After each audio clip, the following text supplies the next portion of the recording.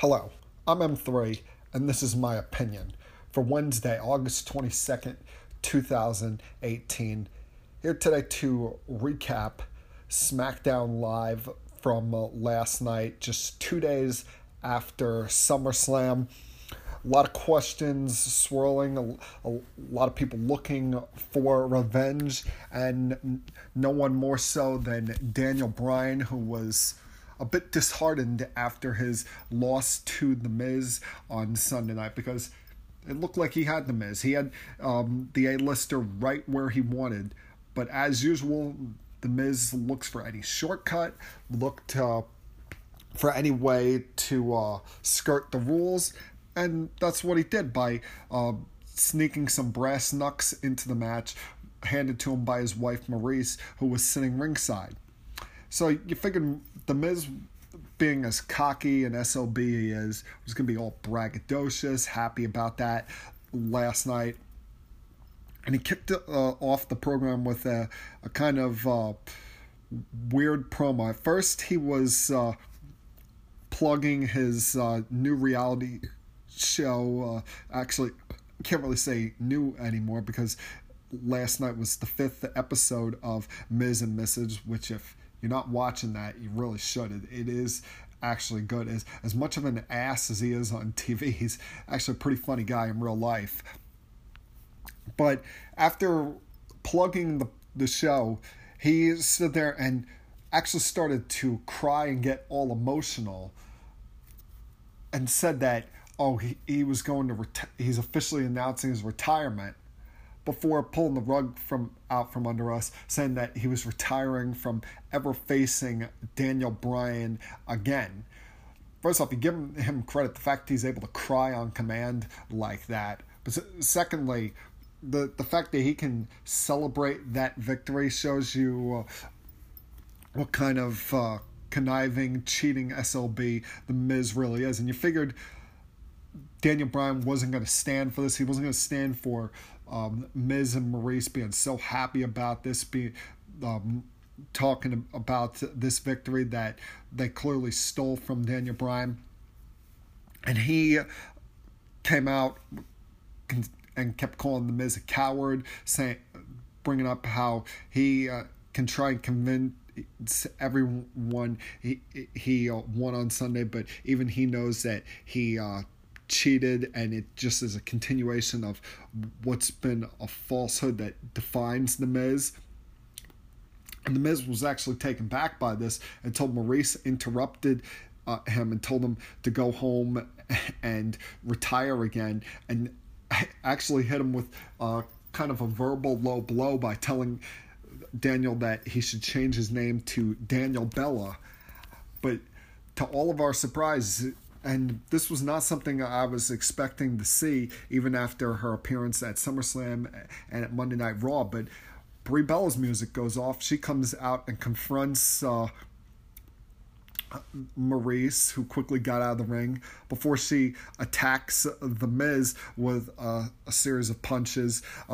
Very rare that you see that these days, with how they don't like to usually have altercations between the male talent and the female talent. For Brie Bella, to be going after The Miz like that, but she's obviously enraged, furious about what happened to her husband on Sunday.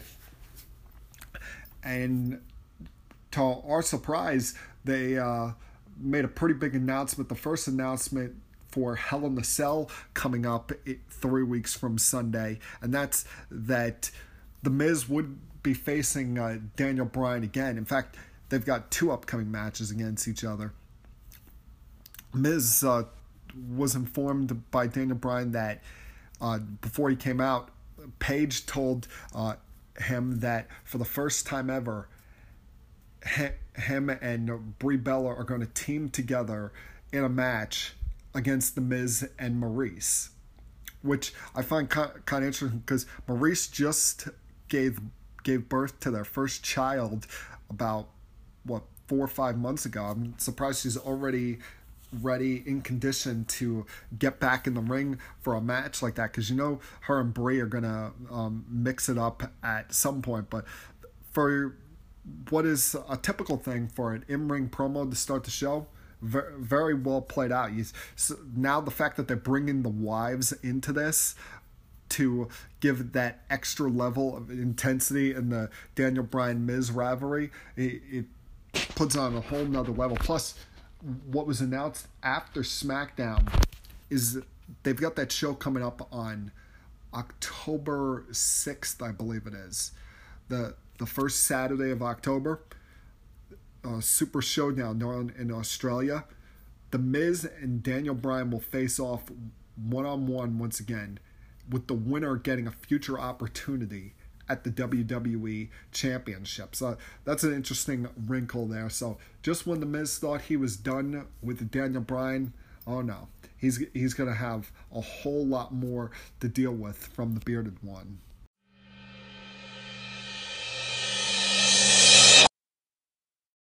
After weeks of blindsided attacks and brutal beatdowns, Jeff Hardy was finally going to get his chance at revenge at Randy Orton in the first match of the night on Tuesday night. I was surprised at first that they were holding this match on TV, because this is definitely a pay-per-view quality rivalry. But now, since Jeff Hardy's over his feud with Nakamura for the U.S. title and was unfortunately unsuccessful in his attempt to reclaim it, now he can turn his focus toward Randy Orton, who's had the upper hand on him since he first started attacking him at the Extreme Rules pay-per-view in July.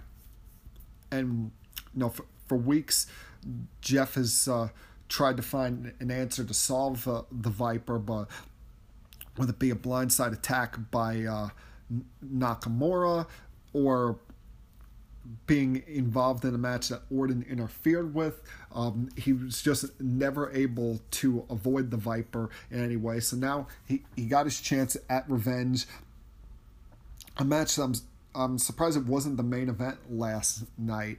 When it was originally announced on Monday during a commercial break of Raw, I figured, that's going to be the main event of SmackDown Live with how heated the feud is between these two. But as the match went on, you would see more and more why it wasn't. And Jeff Hardy had his chances early on, but being the risk taker he is, that allowed him to be easy prey at times for Randy Orton, especially when he fell off the top rope and fell face first to the steel steps below early on in the match. And that's when Orton really started to take advantage of the match, even going as far as pulling one of the sick, twisted things he did throughout these weeks of beatdowns, is when he stuck his finger in the hole where Jeff Hardy normally has an earring and started stretching his ear, almost like he was going to rip it off his body. But you knew Hardy was going to work his way back in the match, going to figure out a way to get back in, give himself a chance. He even got it to a point where he hit the twist of fate, but because of his back causing so much problems from the earlier fall, he was slowed up a little bit, and that allowed Randy Orton to get back in the match. And that was at the point when Orton once again grabbed his ear and was stretching it out. But after weeks and weeks of attacks, Jeff Hardy had finally had enough and actually stooped to Randy Orton's level at the point when he had Orton on the ground, and normally he does the double kick to the midsection. Instead, he just stomped right down on Orton's crotch, with a low blow, drawing a disqualification. And from there, you knew, all chaos is going to break loose, and it did. He fought Orton through the ringside area, over the announce table, into the crowd, and brought the brawl over to a point near the technical stuff where he cleared off a folding table put Orton on it, climbed onto some of those cases that they have set up there for the technical stuff, and delivered a Swanton Bomb, and even was smiling after he hit the Swanton Bomb at what he just did to Randy Orton. And this is just the beginning. This is just the beginning of this feud between these two, because after weeks of the brutal attacks and beatdowns by Orton, Hardy needed to finally get some revenge of his own, and he left the Viper laying in a heap last night. Now, I know there's going to be some bigger matches to be on the next pay-per-view, and I'm sure that this rivalry will continue on to Hell in a Cell on September 16th. And as I was going to say, there's going to be bigger matches that you could put inside that structure, such as the WWE title match, the Universal title match. Hell, if they want to put the tag titles or one of the women's titles on the line in there. But there's been such a bad blood in this feud. It's been such a vicious feud that it really does deserve consideration for being put inside Hell in a Cell, being put inside that demonic structure, because I'd love to see what Jeff Hardy can pull out of his bag of tricks inside Hell in a Cell. What kind of stuff he has to counter the games that Orton's been playing with him for weeks upon weeks now, and just see the brutality level that these guys can do inside Satan's structure. Good to finally see the Iconics back on television last night. It's been a while since we've seen them on Smackdown Live. They were last seen, I think, about 3 weeks ago, competing in a tag team matchup against Becky Lynch and Charlotte Flair. And one of the good things, finally seeing them back on television, was after last week, all the controversy swarming with the comments made by that clown Dave Meltzer. If you've never heard of this guy's the publisher and editor of this newsletter called The Wrestling Observer that he's been doing since 1983. He does ratings for matches. He's fairly popular, I guess, for all of the nerds on the internet that like to give their thoughts on this stuff. And most of the wrestling community thinks he's an absolute dope, because he acts like he's an insider, acts like he knows everything, but half the time he's full of crap, to be honest with you. Well, in a recent interview he did on a podcast, he had some harsh remarks about the Iconics, especially Peyton Royce, in which he said that she looked much lighter when she was in NXT. And obviously those comments were going to be put out there with how social media is these days, how people react to everything, and the comments made their way back to Peyton Royce. Not only was she not happy about it, but every one of the guys in WWE that are on Twitter, whether it's the women wrestlers or the men's wrestlers, went out and were in full support of Peyton, slamming Meltzer, just destroying him. So happy to see the support for her, and also see this guy finally get put in his place. And of course, he came out, backtracked his comments, and tried to apologize, but was he really that sorry? I think he was more sorry based on the reaction he got, not that he actually had said those comments about her. But, I mean, how could anyone say that about Peyton Royce? She's a beautiful young woman, looks in fantastic shape. I mean, is he saying that she was lighter just because it appears she got breast implants at one point over the last 8 months? I mean, I'm not sure, but seriously, he should not be commenting on a woman's physique, whether they're in professional wrestling or not, because with these days, with how conscious people are, with how people can have self-esteem issues, you don't want to bring that kind of stuff up about someone else, especially when it's someone you don't know, and put those comments in the public eye like that. But the Iconics were back on SmackDown last night. Peyton Royce in a match against Naomi, a match that Naomi had challenged her to on Twitter at an autograph signing early Tuesday afternoon, after she had seen the comments made by the Iconics making fun of the breakup and the friendship of Becky Lynch and Charlotte at SummerSlam.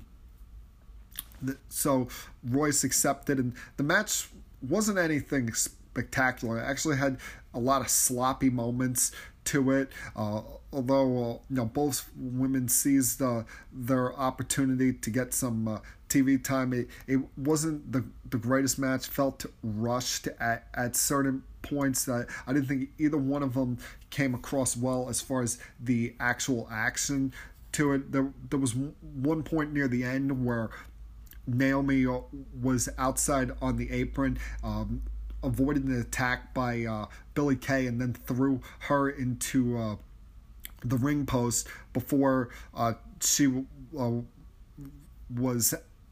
fell to the numbers game, and didn't have enough time to recover from attacking Billie Kay, and Peyton Royce took advantage of her lapse in judgment at that point and delivered a fisherman suplex to score a victory there. As I said, the match was not that good of a match, but it was good to see the three of these women back on TV. They've rarely been used as of late, and they've got to figure out more creative ways to get the Iconics on TV week in, week out. We know that they're not the most polished in-ring performers. They probably could have used a little bit more time in NXT on that part, but there's definitely a spot for them on the main roster. Their characters, they fit their role very well. They both play the heel girl role very well. They draw immediate heat on you after you get done loving watching them come out, because they're both very attractive women. They within 30 seconds are able to draw heat from any crowd, like last night when they referred to Brooklyn as a dumpster fire and saying that it definitely wasn't iconic. Already had the crowd turned on them very quickly. So figure out the right way to use these girls so that you can see them on TV more often. Same thing goes for my girl Mandy Rose. She needs more TV time as well. I briefly mentioned a moment ago the breakdown in the friendship between Becky Lynch and Charlotte Flair, and I'm going to get to that now because that was one of the bigger stunners to come out of SummerSlam. Remember, I was unhappy leading up to SummerSlam that they had added Charlotte Flair to that match. I wanted to see Becky Lynch get her own legitimate shot at the Women's Championship, and I figured the X factor of the two of them being friends would leave the door open for Carmella to retain the women's title at SummerSlam in the triple threat, even with the odds against her. Well, Charlotte was able to pull out the victory when Becky wasn't looking and had to disarm her on Carmella. Charlotte came along with natural selection, pulled off the victory for the title, and you thought all was good after the match. Charlotte and Becky hugged, everything seemed all right, until Becky stunned us all and turned her back on her friend Charlotte Flair, attacking her, leaving her brutally beaten right by the announce table. Even had Charlotte in tears that one of her best friends would attack her like that. And even though it was supposed to come off as a heel turn, it had the entire crowd at the Barclays Center cheering. They even cheered Becky last night when she came out, until Becky began talking, because she addressed all the points that I've been bringing up in recent weeks, talking about how she wanted SummerSlam to be her moment, have her own shot at the title, a moment she feels she earned. But felt that was robbed from her with Charlotte being added to the match, and wanted the opportunity to prove herself as a top star. And then you could see the direction that they were going in here, where she began to question the fans throughout her promo, asking if they were really behind her the whole time, and they were really upset that she didn't win, because she thought that they gave Charlotte a good reaction when she won. In fact, I don't know where that's coming from, because if you listen to SummerSlam again, most of the crowd was unhappy that not only Charlotte won the title, but she pinned Becky to win the championship. In fact, when Becky attacked Charlotte, after that was done and as she was leaving, the entire crowd was chanting, "You deserved it," whether it be Becky should have won the championship or that Charlotte deserved the beating that she got. So I'm surprised now, after all this time of trying to build up Becky Lynch as the sympathetic figure, now they have her becoming an angry person and being angered at the fans, showing hatred toward the fans, and said that promised that she will become champion, and said she wouldn't do it because of the fans. She said because there was no other woman on the roster that could prove her wrong, and that led to Charlotte coming out and rushing the ring and them getting in a fight, the kind of brawl that you normally don't see amongst the women, whether it be on Raw or on SmackDown, because this thing got vicious between these two, to the point where it's spilling over onto the arena floor. You got every one of the referees coming out to try and break it up, but even they couldn't hold these two women back. Led to the point where Paige came out and brought the entire SmackDown Live women's roster out with them, and that all of them were trying to break these two girls up. You had Absolution out there, the Iconics, Naomi, Lana was out there, Asuka. They're all trying to break this up. It even got to the point where Charlotte and Becky were so hell-bent at trying to get at one another that Charlotte threw Naomi to the floor. Naomi, who was a friend of hers, she was that enraged, trying to get payback on Becky Lynch. And see, the weird thing about this is they're trying to play Becky Lynch as the heel here, but the fans are all in support of what Becky did. They're happy that she attacked Charlotte like that on Sunday, because and I'm not saying it's me, but there's a large group of the fan base out there that still does not want to give Charlotte Flair credit, that looks at her and says, as athletic as she is, as talented as she can be in the ring, that a lot of her success still comes from what her last name is.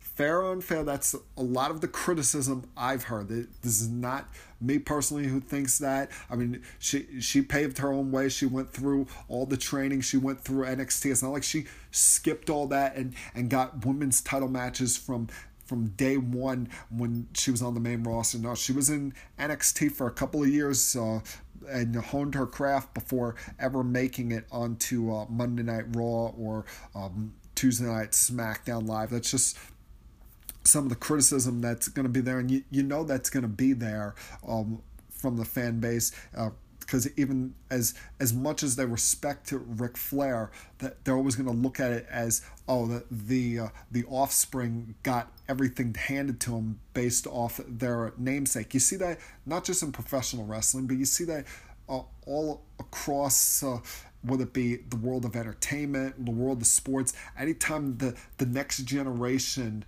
of a famous person comes along, everyone always assumes that, they got all their stardom just based off of what their last name is, and doesn't want to give that person credit. But this great segment, where, as I said, you don't see this kind of brawl between the women that often, where they have to have people coming out separating them and even have the entire women's roster come out and break things up. But that's how vicious it's got. That's how personal it's got. And you wonder, are they going to keep playing up this idea that now Becky, not only she has anger and animosity towards Charlotte, but also has anger and animosity toward the fans? Because as I said, most of the fans support Becky and what she did.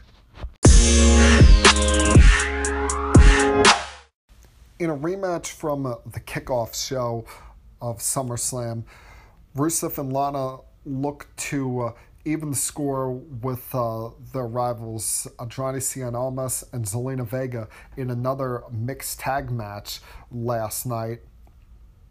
And no, Rusev and Lana, they look strong early on in this match, able to clear the ring, and even at one point Rusev looking like he was going to end the match early when Andrade Cien Almas attempted to spring off the ropes but got hit by an early Machka kick. After they went to a quick commercial break, which is something they do a lot on SmackDown. Seems like every match that's held on SmackDown, it has at least one commercial break during it. At least during those, they put the show still up on the side of the screen so you can see what's happening during the match. But when they came back, Vega was in control of Lana, able to ground her and keep her away from Rusev. I'm surprised they didn't have Rusev and Almas dominate most of the action in this match, since obviously the clearly more experienced wrestlers, Lana and Vega, are mostly used to being managers and don't have much ring time. They're still both very raw as wrestlers. But when Rusev finally got into the match, he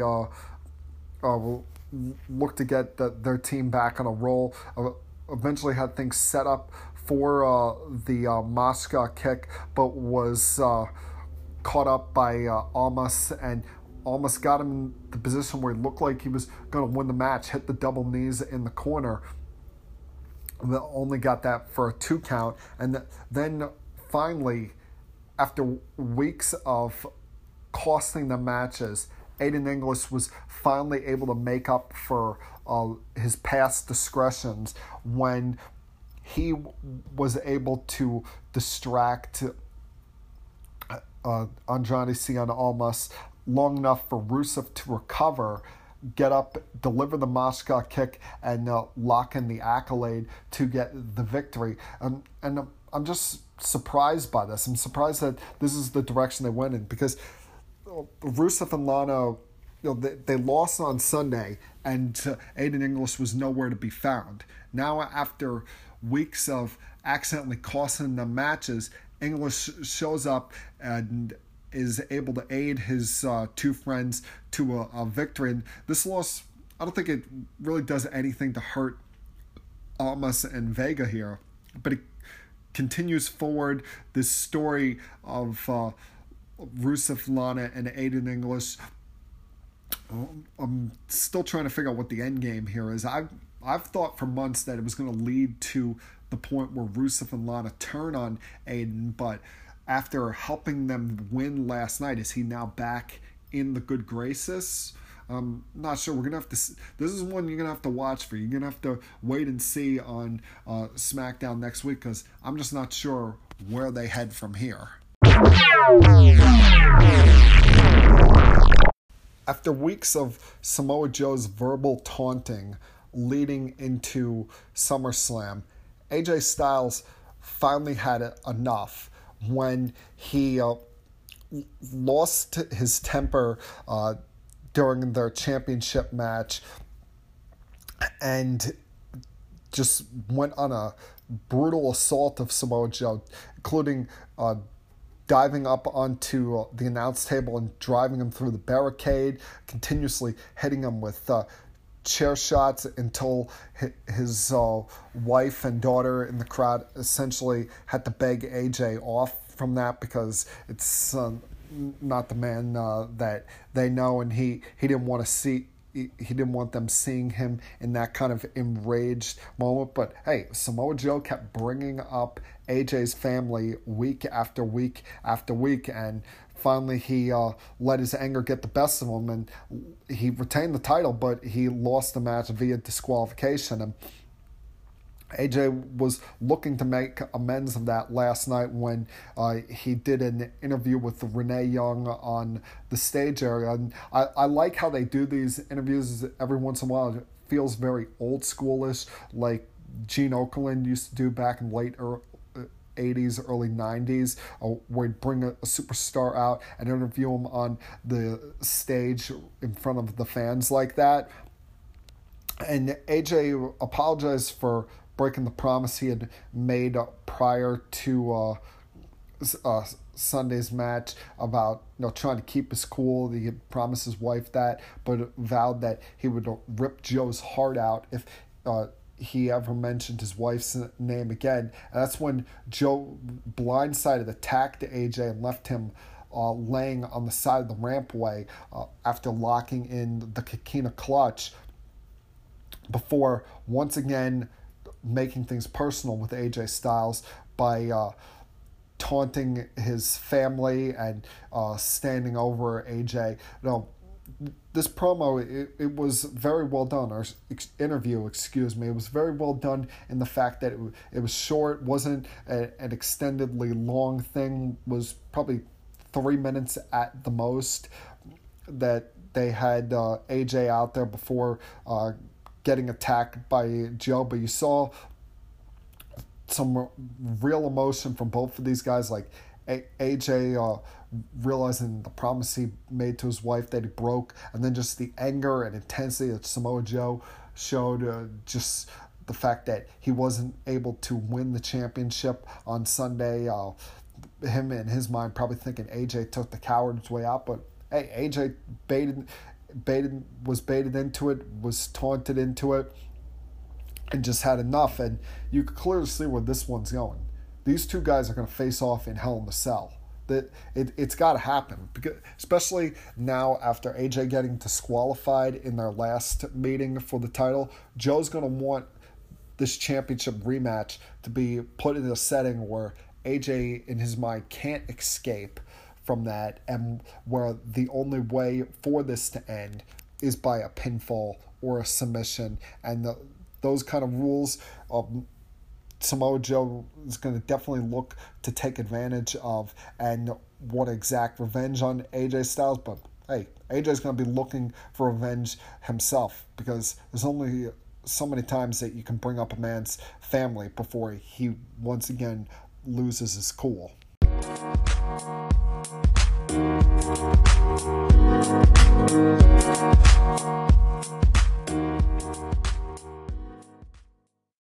I'll close out today with talking about last night's main event, which was a rematch from Summerslam. Saw the Bludgeon Brothers once again defending the Smackdown Live Tag Team Championships against the New Day. This time it would be no disqualification, because on Sunday the Harper and Rowan also got themselves disqualified to retain their tag titles when they brought their mallets into the equation. And one of the shots they delivered actually delivered some rib injuries to Big E, so much so that he wasn't able to participate.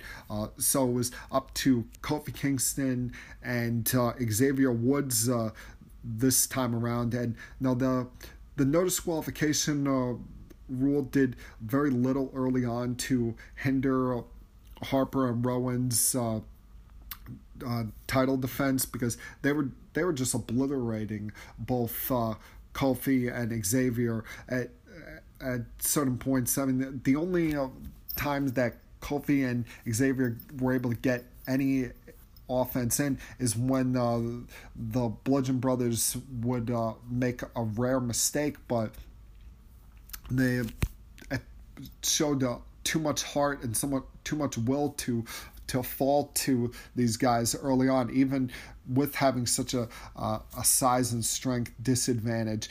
At one point, they even use that double cross slam. I'm not sure what it is. It's like a double crucifix they do, and that they did it to Kofi onto a ladder that was propped on top of 2 chairs, but even that wasn't enough to put Kingston away. He was still able to kick out.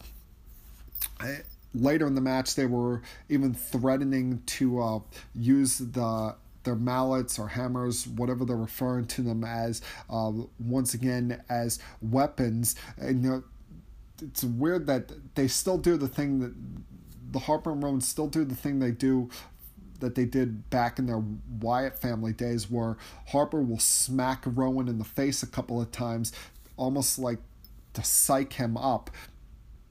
But that was the big mistake that I was talking about, that the Bludgeon Brothers made, because they took too much time in that, and it allowed them, the New Day, to get back in the match, because Rowan was going to go charging with the mallet right at Kingston. And instead, Kingston had enough time to move out of the way, sending him barreling right through the timekeeper's position, taking him out. That left 2 members of the New Day up against Rowan, who tried to fight it out. His own looked like he was going to set up Woods to be powerbomb through the table.